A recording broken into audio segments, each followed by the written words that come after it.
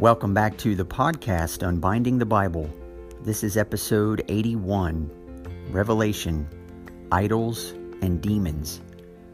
And in this episode, we're going to look at Revelation 9, 13 through 21, which is a continuation of the locusts from the abyss that we looked at in episode 78. We're going to continue to see Satan's work and the darkness and the smoke and the deceit and the deception and the demonic that inflict our world. And what I want to do in this episode in particular is point out a few of the things that surface in this particular trumpet. But what I really want to do is highlight for you things that we tend not to even look for in the book of Revelation because they sound familiar, and instead tend to focus all of our attention on the parts that sound unfamiliar and really scrapping and grasping for just what those things mean and how we can understand those crazy images. And I want to discourage us, at least for this episode, from doing that, precisely because something that shows up at the end of chapter 9, most readers of Revelation tend to gloss right over. And yet the way John has structured this book, and particularly the way he has structured the sixth trumpet, what we find in the final several verses of Revelation 9 is really the heart of what's going on in the sixth trumpet. And so I want to take some time to look at that, as well as look at how idols and demons tend to prevent people from being able to repent. And we'll just walk through several passages. And again, I want this to be pastoral. That is my goal as we try to unpack what John has for us here. So let's just jump right in.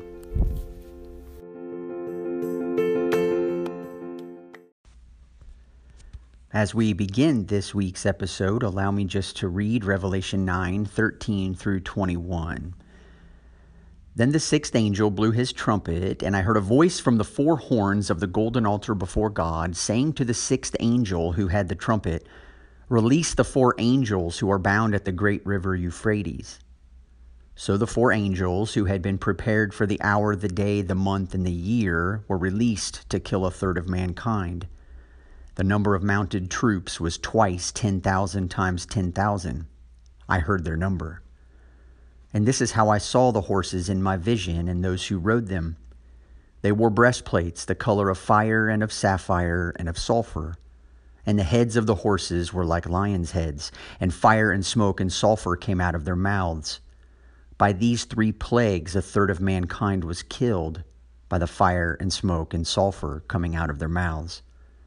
For the power of the horses is in their mouths and in their tails, for their tails are like serpents with heads, and by means of them they wound. The rest of mankind, who were not killed by these plagues, did not repent of the works of their hands, nor give up worshiping demons and idols of gold and silver and bronze and stone and wood, which cannot see or hear or walk, nor did they repent of their murders or their sorceries or their sexual immorality or their thefts. Now, in the verse actually that immediately precedes the passage that I just read is Revelation 9:12, and what it says is, "The first woe has passed. Behold, two woes are still to come." And this short little verse actually gives us a bit of a clue regarding what we are to make of this sixth trumpet.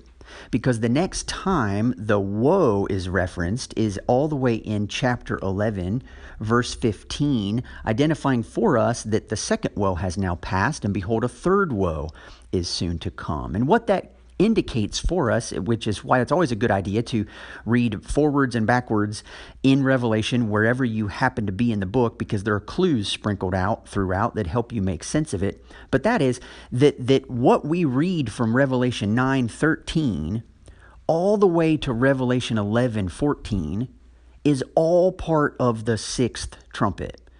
It's not just what we read in the passage that I read for you. And what we're going to talk about today is very applicable, but I want you to remember that what we're going to see in chapter 10 and halfway through chapter 11 is also related to this sixth trumpet. And the way it's related is significant. And so that will help us as we try to interpret what's happening in this scene.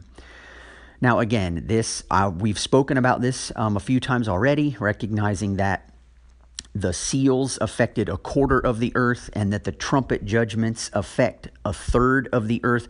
We are dealing with and describing the same series of events, only in increasing intensity.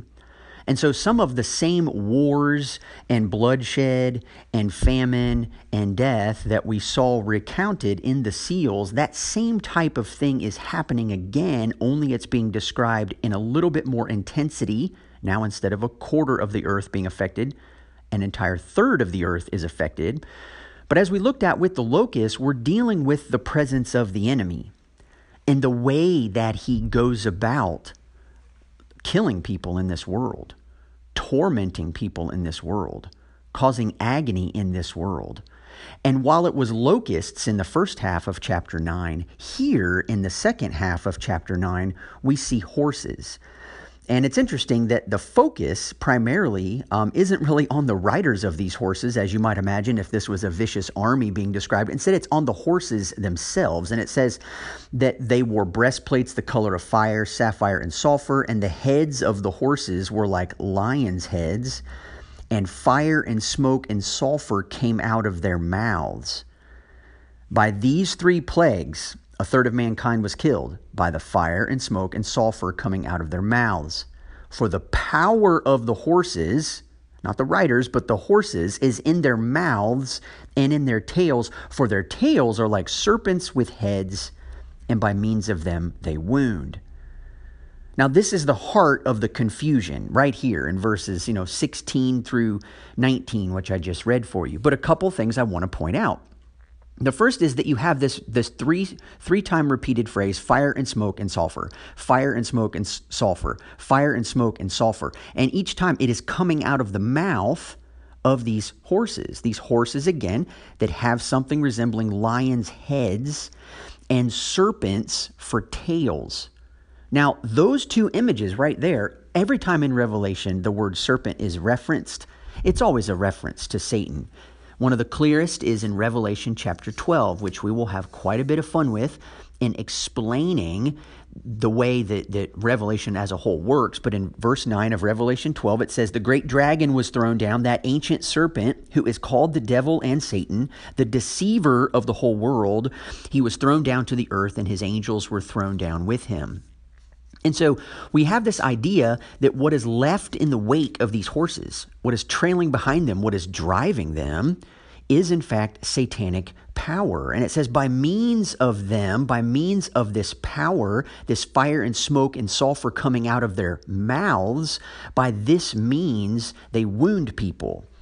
And again, if we're following the symbolism as it is used in the book of Revelation, if we go all the way back to chapter 1, I reminded you and showed you the way in which the sword protruding out of the mouth of Jesus was in fact Jesus's spoken words. The words that Jesus says will actually judge people on the final day, from John chapter 12. So the words that Jesus speaks is in fact this sharp sword. It is the way Jesus does battle. He speaks the truth. Those who do not want to listen to the truth remain in the dark. They do not come into the light and allow Jesus to deal with the deception and the darkness and the blindness that has so much taken a part of their lives.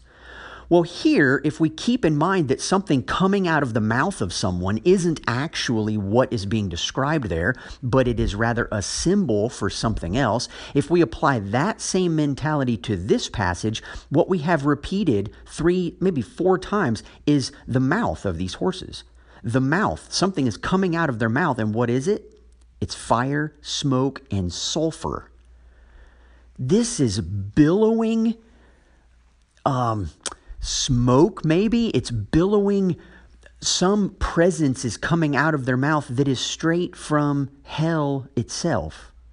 These words that are coming out, if you might think of them that way, if a sword coming out of Jesus' mouth can be words of truth, then fire, smoke, and sulfur coming out of horses' mouths, horses with lions' heads, could very easily be deception. And again, I'm not making this stuff up. Let me reread for you Revelation 12:9. Listen to the way John describes it. The great dragon was thrown down, that ancient serpent who was called the devil and Satan, the deceiver of the whole world. And so Satan himself is referred to as a deceiver, and it is by means of them, by means of the fire, smoke, and sulfur, i.e. by means of their deceptions, that these powerful horses with lions' heads actually wound people. This is precisely the way Revelation is intended to work. And so what happens when this sixth angel announces, who had the trumpet, release the four angels who are bound at the great river Euphrates? This takes us all the way back to chapter 7, where before these angels were allowed to be released, God came in and sealed his servants who weren't going to be harmed by this same events.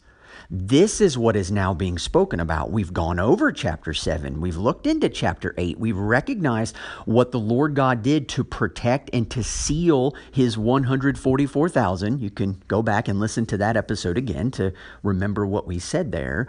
But now these angels are being freed, who we're told in verse 14 are bound at the great river Euphrates. Now, in Jewish time, in ancient Israel's time, beyond the Euphrates was to the north and the northeast of Israel. All of their fears resided there. Assyria as a kingdom was in that direction. Eventually, Babylon was in that particular direction. And so the Lord, multiple times in the Old Testament, uses this kingdom from the north, is the way it's described, but it is this northeast direction, which is the direction of the Euphrates River in relationship to the nation of Israel. But it is a fear that some unknown place is coming from there who is going to bring great harm on the people. And in Isaiah 5, the Lord says this to his own people through Isaiah: he will raise a signal for nations far away, right? So think maybe Assyria or Babylon, and whistle for them from the ends of the earth. Now we're talking about these four angels who are positioned at the four corners of the earth and are now being beckoned, drawn in order to bring these horses breathing fire, smoke, and sulfur. And behold, quickly, speedily they come. None is weary. None stumbles, none slumbers or sleeps. Not a waistband is loose, not a sandal strap broken. Their arrows are sharp, all their bows are bent. Their horses' hooves seem like flint, and their wheels like the whirlwind. Their roaring is like a lion. Like young lions they roar, they growl and seize their prey. They carry it off, and none can rescue. I think John has a little bit of this image in mind when he's writing his sixth trumpet here in Revelation 9. We've got references to their roaring is like a lion. They growl, they seize their prey. Their horses' hooves seem like flint, and we are whistling for them from the ends of the earth, from the north. And that's actually a passage that Jeremiah references when he's speaking about the judgment that is not only going to come on God's unfaithful people, but will also come on the nations themselves. Here's what Jeremiah 46:4 and 23 through 24 say. Harness the horses. Mount, O horsemen. Take your stations with your helmets. Polish your spears. Put on your armor. She makes a sound like a serpent gliding away. For her enemies march in force and come against her with axes like those who fell trees. They shall cut down her forest, declares the Lord, though it is impenetrable, because they are more numerous than locusts. They are without number. The daughter of Egypt shall be put to shame. She shall be delivered into the hand of a people from the north. And so what is happening as we continue to walk through this is recognizing that there is some enemy coming from a great distance who the Lord is going to use to seek to bring repentance and judgment, of course, on those who stand opposed to him. But what I really want to focus in on in this particular episode is what takes place in the last two verses of the chapter. It simply says, the rest of mankind who were not killed by these plagues did not repent of the works of their hands, nor give up worshiping demons and idols of gold and silver and bronze and stone and wood, which cannot see or hear or walk, nor did they repent of their murders or their sorceries or their sexual immorality or their thefts. And it is verses 20 and 21 that I just read, that I think is one of those things that people sort of just blow right past. They're like, okay, man, God's going to bring all this judgment. Nobody's going to repent. Look at these hard-hearted people in this world. I mean, I just can't believe it. Well, let's just, move on. We know what that means, right? We're familiar with talks of repentance, or we're familiar with lists of, sins that people commit. And I don't feel like these verses get that much attention. But the question I want to pose for us in this episode is why? Why don't people repent when this type of judgment comes? And you might have never asked that question, or maybe you have and you just automatically know the answer, and that's great. But I've wrestled with this for a while, and I've wrestled with why is it that people don't repent when life begins to unravel? And I think idolatry and demonic issues, or, idols and demons, I think help us get a little bit under the surface. We've looked at, in the last several episodes, recognizing that idolaters are oftentimes punished by their own sins.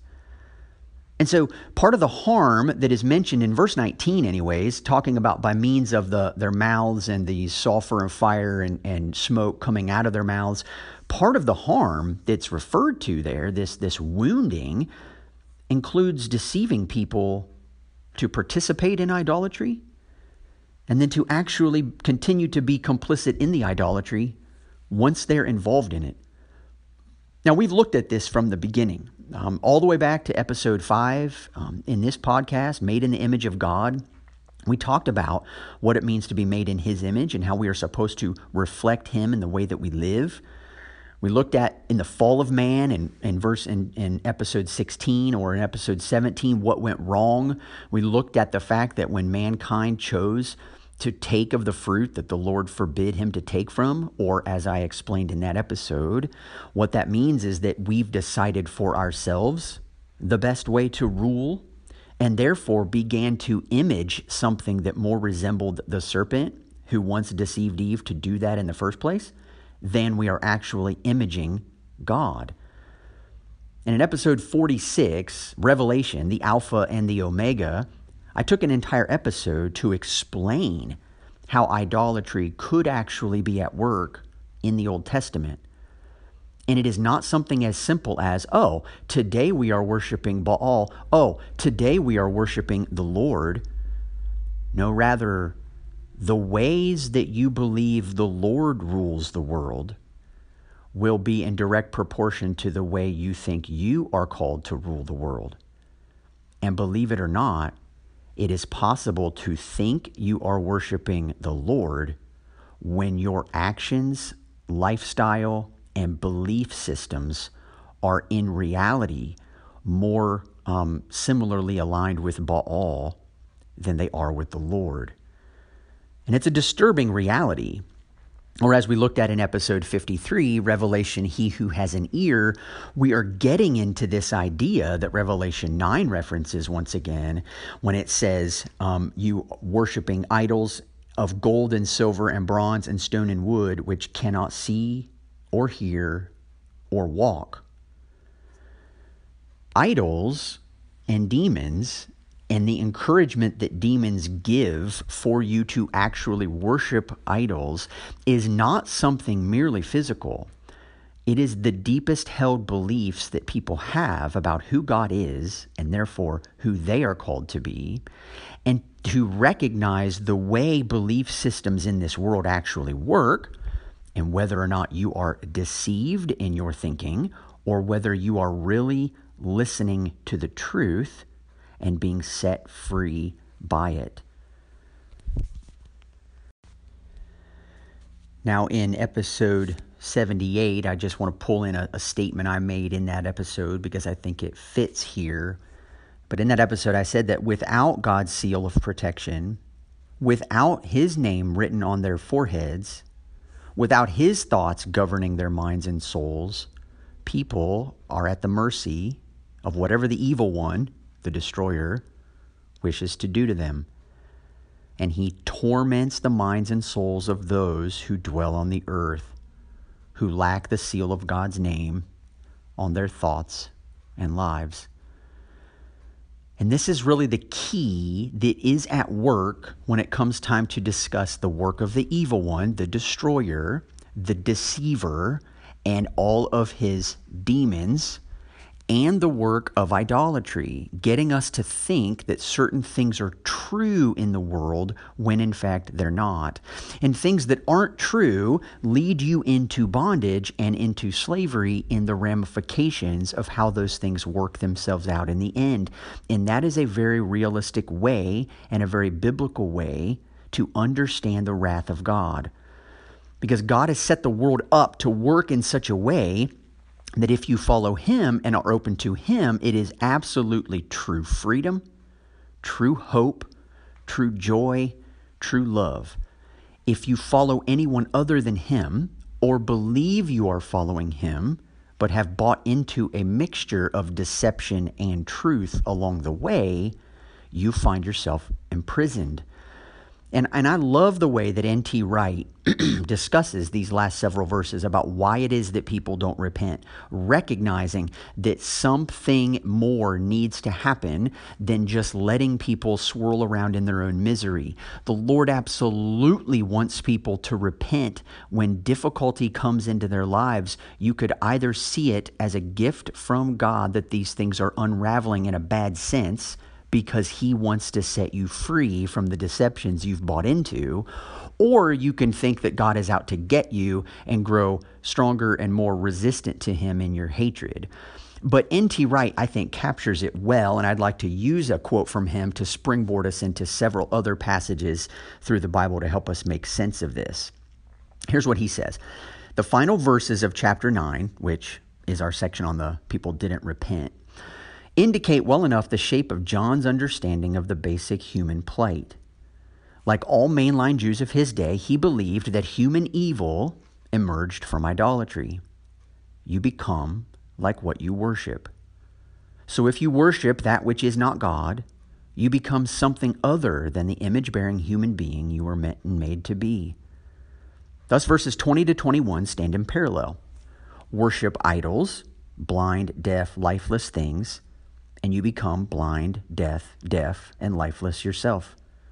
Murder, magic, fornication, and theft are all forms of blindness, deafness, and deadliness, snatching at the quick fix for gain, power, or pleasure while forfeiting another bit of genuine humanness. Repentance, then, is more than just expressing regret for a few peccadillos, which just means failings or offenses. It is a radical, heartfelt, gut-wrenching turning away from the idols which promise delight but provide death. God longs for that kind of repentance. He will do anything, it seems, to coax it out of his rebellious but still image-bearing creatures. Now, in Revelation 9, and I think N.T. Wright nailed it, honestly, and I'd like to tie in a couple thoughts he said to a few passages. But in Revelation 9, we're talking about idols of gold and silver and bronze and stone and wood, which cannot see or hear or walk. We've referenced this already in episode 53, He Who Has an Ear. And it's actually coming from Psalm 115, and I just read this briefly for you. But it says, their idols are silver and gold, the work of human hands. They have mouths, but do not speak, eyes, but do not see. They have ears, but do not hear, noses, but do not smell. They have hands, but do not feel, feet, but do not walk, and they do not make a sound in their throat. Those who make them become like them. So do all who trust in them. And this is at the heart of what N.T. Wright says, you become like what you worship.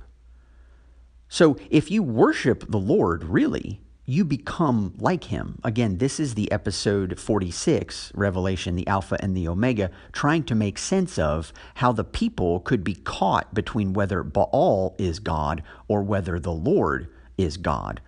And I would definitely encourage you to go back and re-listen to that episode if you can't remember what it was that I was speaking about.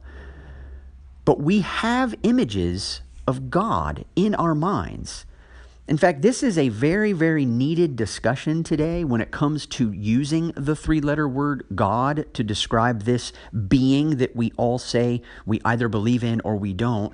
And that is that because God is spirit, and because you and I cannot see him, we have to be able to look at some type of manifestation of who God claims to be in order to understand him.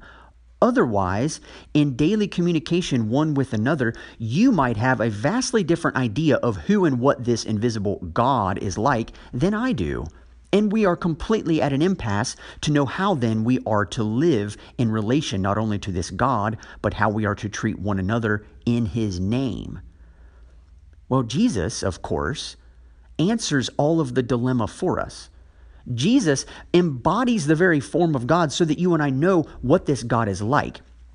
Demons, idols try to blend that. They try to mix that. They try to add a little bit of deception to make things not quite right. And again, I want to remind you, and I know I'm getting kind of worked up here, but I want to remind you, Revelation as a book was not written to Rome. It was not written to Babylon. It was written to the church. And in the churches, we have actual churches in the first 3 chapters of the book of Revelation who are genuinely wrestling through who Jesus actually is for them and in their own church community. And some of their failure to believe the right things about him are leading them into idolatry themselves. So John is not just giving us this explanation of what's going to happen in the end so that you and I know it's all going to be fine. He's calling the church to faithful witness. And what the church does and doesn't believe about Jesus or rightly understand about him will affect the way we witness to the world. And so in 1 John 4, John will say, "Do not believe every spirit, but test the spirits to see whether they are from God. For many false prophets have gone out into the world." John knows that if your life does not mirror the life of Jesus, there is in fact something about God that you're believing wrongly. And then at the end of 1 John, he says something that you might think is really strange unless you think about it in terms of this idolatry discussion. He says in 1 John 5, 20 to 21, "And we know that the Son of God has come and has given us understanding, so that we may know him who is true, and we are in him who is true, in his Son Jesus Christ. He is the true God and eternal life. Little children, keep yourselves from idols." Now, I've read a number of commentaries on 1 John, and in verse 21 that just says, "Little children, keep yourselves from idols." Some people think, well, John had more to say, but he got tired and he didn't know what else to write. We don't know how that fits with the rest of the book, but it is one final good thought to remember, not to buy into idolatry. Oh no, John knows exactly what he's writing here. John said 3 times in the preceding verse, "We know him who is true. We are in him who is true, in his Son Jesus Christ. He is the true God." Little children, keep yourselves from idols. Keep yourself from any belief that God is in any way, shape, or form anything other than he is revealed in Jesus Christ. If you do not mark that and watch for that and recognize that Jesus came in the flesh and loved people in the flesh, and you don't love your brother in the flesh, but you say you love God, you're a liar, says John. Now, those are incredibly harsh words, but I think our culture needs to hear those just as much as John's did. And that is that we can't relegate our relationship with God, quote unquote, to some immaterial, invisible, hidden, private, personal thing. It must manifest itself in the way that we treat other people. And I would say that one of the primary reasons we don't see it that way is because we've relegated him to just the immaterial or the invisible. And I think Paul was up against this when he wrote to the Corinthians believers who did not understand that certain practices in the world were participating in actual religious things, whether or not they thought so. And in chapter 10 of 1 Corinthians, I wish I had more time to go into this, but I don't. That is in chapter 10, verses 14 to 22. Let me just read for you what Paul says, because he ties together idols and demons in a very, very significant way. Here's what Paul says. Therefore, my beloved, flee from idolatry. I speak as to a sensible people. Judge for yourselves what I say. The cup of blessing that we bless, is it not a participation in the blood of Christ? The bread that we break, is it not a participation in the body of Christ? Because there's one bread, we who are many are one body, for we all partake of the one bread. Consider the people of Israel. Are not those who eat the sacrifices participants in the altar? What do I imply then? That food offered to idols is anything, or that an idol is anything? No. I imply that what pagans sacrifice, they offer to demons and not to God. I do not want you to be participants with demons. You cannot drink the cup of the Lord and the cup of demons. You cannot partake of the table of the Lord and the table of demons. Shall we provoke the Lord to jealousy? Are we stronger than he? This is a passage that I'm afraid gets far too little attention today. But Paul is explicitly saying that what people who do not really know God, what they sacrifice and offer to when they claim to be offering something to God, is actually an offering to demons. And Paul cautions the Christians themselves from not wanting them to be participants with demons. What he is saying, and has just gotten done saying to them in the first half of 1 Corinthians 10, is that notice the people of Israel who were wayward, who grumbled, who complained, and the Lord allowed some of them to be destroyed by serpents or to be destroyed by the destroyer. When we participate in the way we choose to live, it is a participation either in the broken body and blood of Christ or a participation in demons. Why? Because idolatry is always at work front and center. And so one of the big things that is important for us to understand as we're going through Revelation, when we come to the end of chapter 9 and we see that people do not cease, they do not repent of the works of their hands, or give up worshiping demons and idols of gold and silver and bronze and stone and wood, which cannot see or hear or walk, nor did they repent of their murders, their sorceries, their sexual immorality, or their thefts. It begs the question, does watching people's lives spiral out of control, does allowing the idolatries that they are a part of manifesting in themselves, punishing those who worship those idols by trapping them in their own sin, does judgment alone have the power to change the human heart? This is a question that I strongly encourage every Christian on the planet to ask himself or herself. Does judgment alone have the power to change the human heart? And you remember I said at the very beginning of this episode that the sixth trumpet is the information, or rather the passage that takes place between chapter 9, verse 13, and chapter 11, verse 14. And it is actually broken up into three sections in the same way that the sixth seal was broken up into three sections. And if you remember the sixth seal, it happened at the end of chapter 6, and it concluded with the question, the great day of the wrath of God and of the Lamb have come, and who can stand, right? And then we watched two more sections unfold in chapter 7 that gave us the answer to that question. The first half of chapter 7 was the second part of the sixth seal, and it was showing us the Lord sealing the 144,000. Well, in the second half of chapter 7 in Revelation, or the third part of the sixth seal, we watched the Lord show us a group of people who were standing in his presence, which was the precise answer to the question posed at the end of chapter 6, who can stand? So the sixth seal had three parts.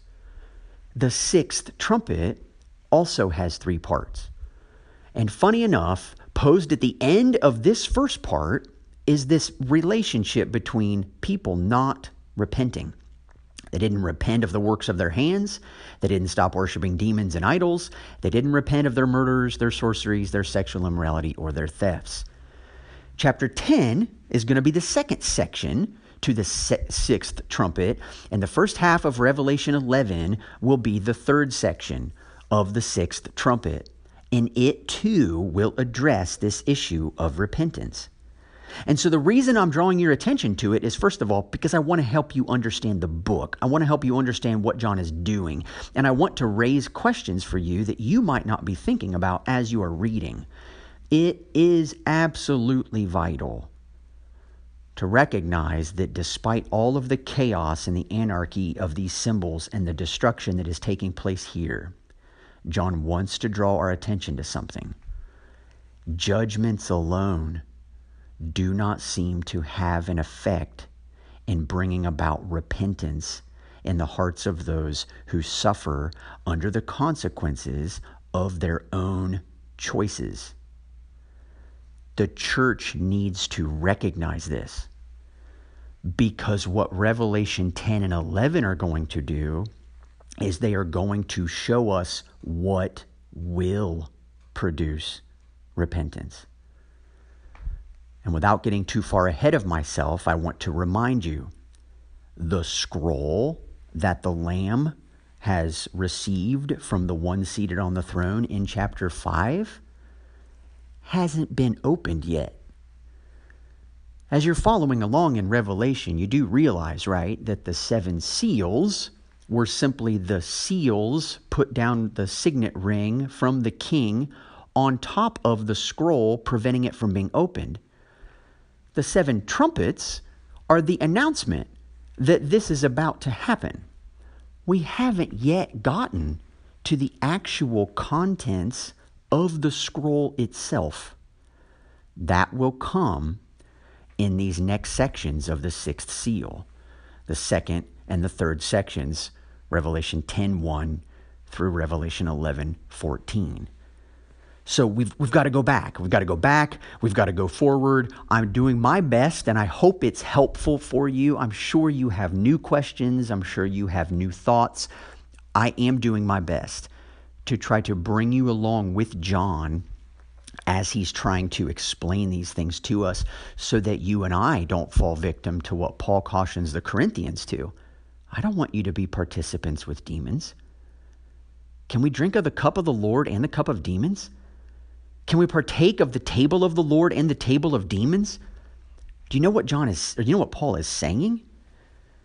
Can we participate in a self-sacrificial, loving offering of Jesus, which we participate in when we partake of his body and his blood, and at the exact same time be greedy and power hungry and seeking for control and jostling for position and elevating ourselves one over another?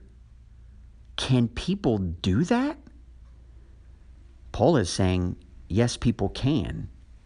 But when they do, it is because they are both trying to participate in the cup and of the table and participating in the demonic.